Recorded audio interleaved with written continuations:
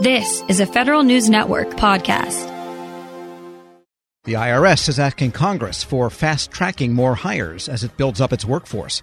IRS Commissioner Chuck Rettig tells lawmakers the agency does need that budget on par with the Biden administration's proposal to ramp up by filling critical staffing shortages. But IRS says the lengthy hiring process is keeping in-demand talent from joining the agency. Federal News Network's Jory Heckman joins me with the latest. And Jory, let's begin with what and who the IRS is trying to hire in the first place. In the short term, the IRS is going to hire heavily on its enforcement side of the operation. IRS Commissioner Chuck Rettig recently told the Senate Finance Committee that he's looking to make about 5,000 hires on that enforcement side of things. But when you zoom out and when you look over a matter of years, the IRS is going to need to hire across all aspects of its organization, things like taxpayer services, things like its IT, really across the board. And out of necessity, the IRS expects that over the next 6 years, 52,000 employees, more than half of its workforce, are going to retire or otherwise leave the agency. This is a fairly old workforce, even by federal workforce standards. And so they're really looking at kind of three categories of hires they're going to be making. These early career folks who have maybe about 5 or 10 years of experience on the outside. And then Rettig described some mid-career and senior hires they're looking to make who can really hit the ground running and actually help train the current workforce up on things such as technology, such as cryptocurrency. The IRS is behind on some of those regulations there.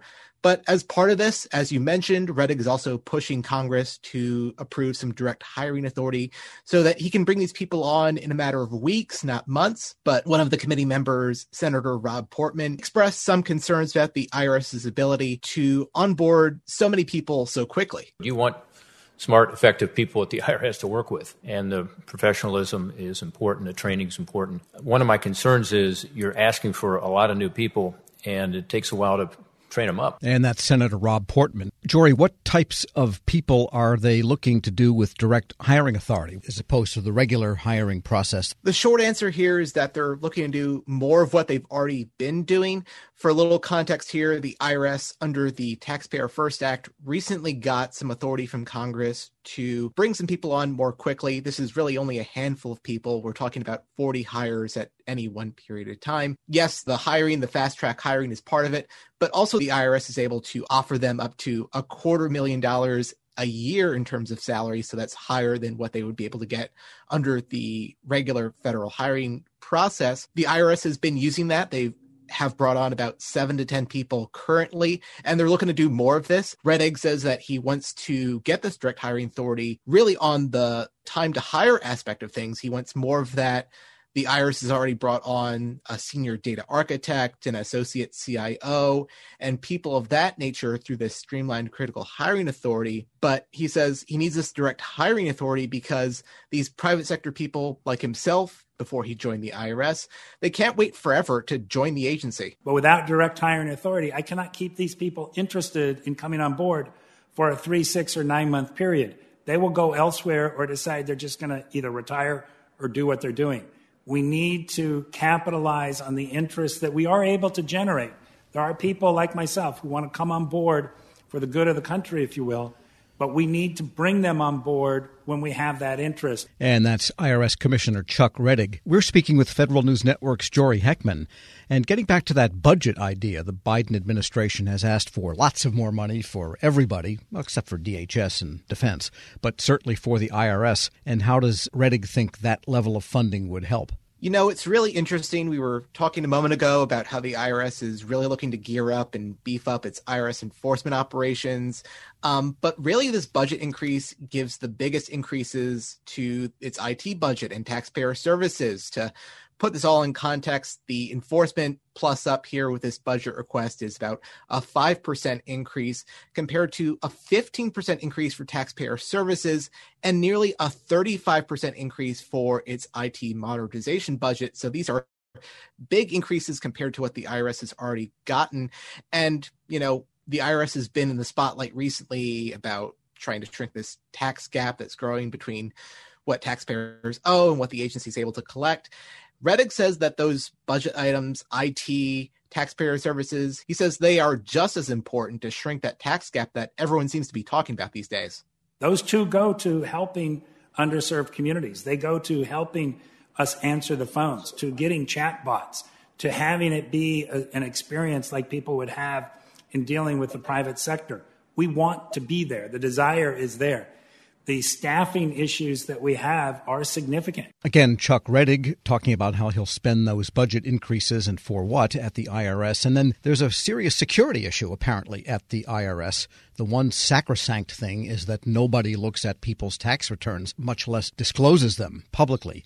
And yet you have this report now out about Elon Musk and all these other people and their tax rates. What is going on there? How is the IRS reacting? They seem to have a serious problem on their hands. Yeah, like you mentioned, this ProPublica report dropped this week, and it looked into some of the sensitive tax information of some pretty high-earning individuals, people like Warren Buffett, Elon Musk, Jeff Bezos. And the report really looks at how little federal income tax they paid in recent years. But as you said, this is a bright red line for the IRS. This information doesn't leave the agency's walls. And so this sent out immediate alarm bells within the White House, within the IRS. Rettig says that the IRS is investigating, so is the Treasury Inspector General for Tax Administration and the FBI. And so, we heard some bipartisan consensus here from the Senate Finance Committee. Chairman Ron Wyden called this a massive unauthorized disclosure of taxpayer records.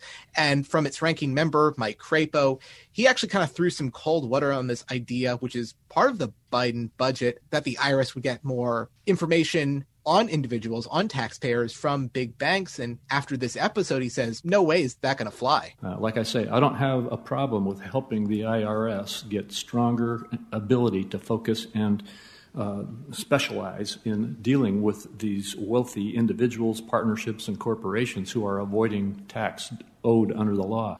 But I don't think that Americans would support giving up their access to their own private financial information to the IRS or to any government agency. And that's Senator Mike Crapo, and I guess he's basically telling the agency, Jory, that if it gets to the point where the public doesn't perceive it can trust the IRS with confidentiality, then they've got bigger problems than anyone thought. Yeah, trust is really the cornerstone of everything that we're talking about here.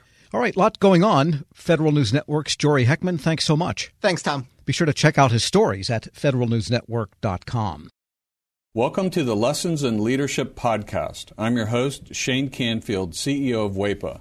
I'm thrilled today to be joined by Rick Wade, Senior Vice President of Strategic Alliances and Outreach at the U.S. Chamber of Commerce.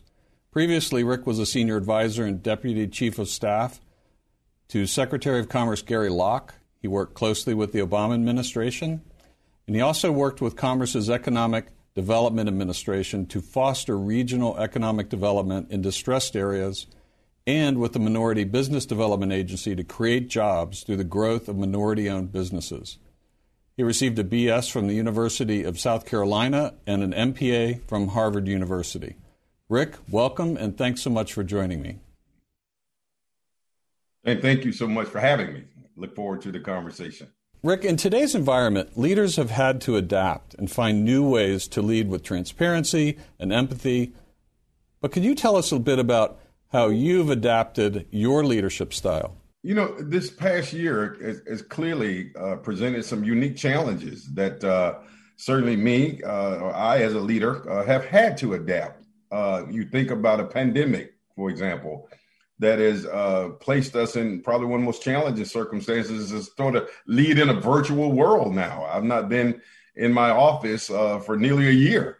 And the idea that we don't have the human interaction, which I think is very important when you think about the empathy that is a very important value of leadership. So trying to lead from a virtual environment, Shane, and be empathetic and be sensitive to the needs of others has presented terribly difficult challenge. One of the other defining moments, I think, in our time that has dictated a change in leadership, if you will, was the murder of George Floyd. I think it created a whole different consciousness in America, and certainly within me, about the importance of being empathetic in the way I lead, to be inclusive, to lead in a way in which you're very sensitive to the impact of your decisions on others across our community. So it certainly has been a challenging year to adapt, but I'm happy to say that I'm still here and we're moving forward. Perfect. Throughout your career, what have been some pivotal moments or lessons learned that have shaped the leader that you are today? There have been so many moments, Shane. I grew up in rural South Carolina. Quite honestly, at a time when I saw what legal segregation was. I wasn't able to go to an integrated school until middle school, being bused across town. And I remember, as strangely as it may sound, in 1979, I wanted to run for vice president of my student body at Lancaster High School, a little rural school. And I had to run on the ballot as vice president black, literally. And there was another candidate who ran as vice president white. And the irony of that story is that the following year, I ran for president and I won overwhelmingly. That was a lesson for me in leadership. And the lesson there was, perseverance, have the tenacity, have a vision, and overcoming barriers. And I didn't let the idea that the construct that I had to run as vice president deter me from reaching my bigger dream, which was to represent students. So I know that perhaps may be a small example of leadership, but it really did define how I view myself, the vision that I have, my willingness to fight for change. And that was the beginning. I think that set the foundation of how I lead. And there have been so many other moments. One of the most defining moments for me personally was the massacre at Mother Emanuel Church in Charleston, South Carolina. A very close friend of mine, Senator Reverend Clemente Pinckney, who lost his life. And it conjured up, again, these issues of how deep the divide in terms of race in America is. But it also inspired me to lead even more and to lead harder and to lead with diligence and vigilance to help close that divide. So there have been so many defining moments in my career. I will tell you, even after the murder of George Floyd, in my role at the U.S. Chamber of Commerce, to galvanize the business community, inspired by that tragedy. And now we have a whole broad, historic, sweeping, what we call equality of opportunity initiative that I'm leading, that I was inspired to develop. And we're bringing together corporations from across America to address what we call equality of opportunity. So my point there, I think, with all of these moments, they've all been pivotal moments at different parts of my life, my career, my journey. And I've seized those moments to make the best of what I could. That's fantastic. It's a great, great answer. Many stories. Thank you very much for sharing that. Who is the most impactful leader in your life, and what quality did you admire about them?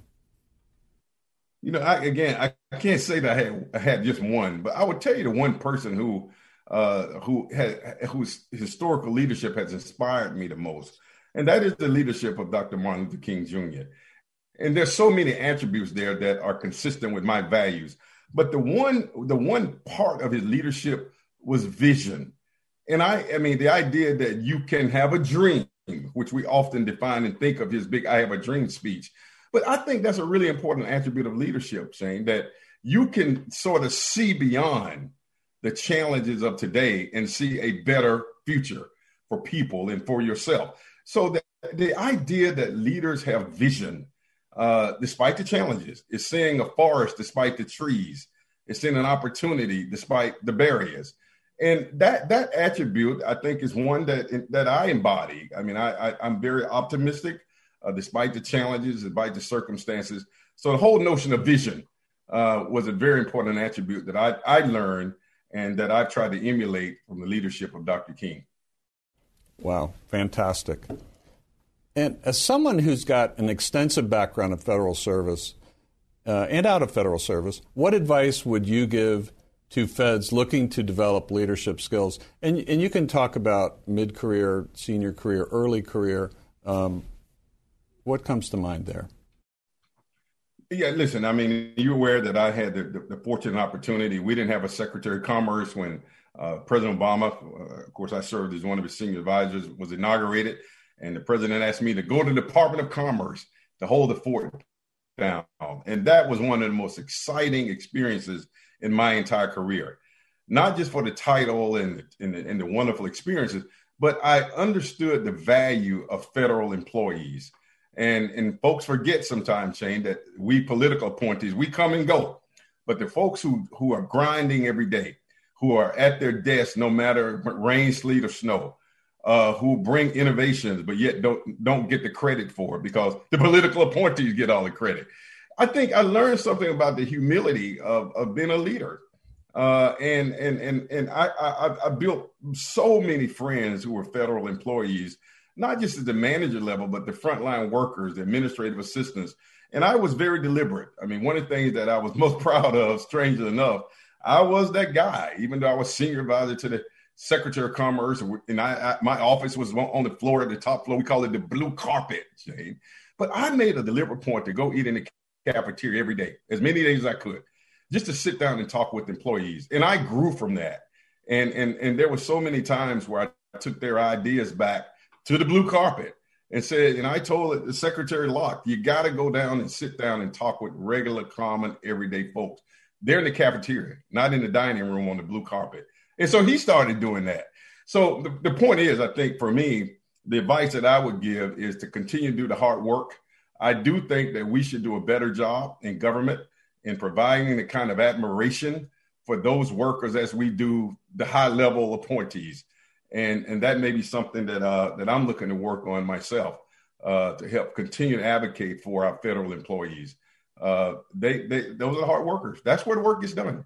And so I think that's a lesson for me. If there was some advice and counsel I could give, is to continue to do your work, but we have to do our work as leaders of these agencies to create ladders of success and reward and admiration for the hard work that they do.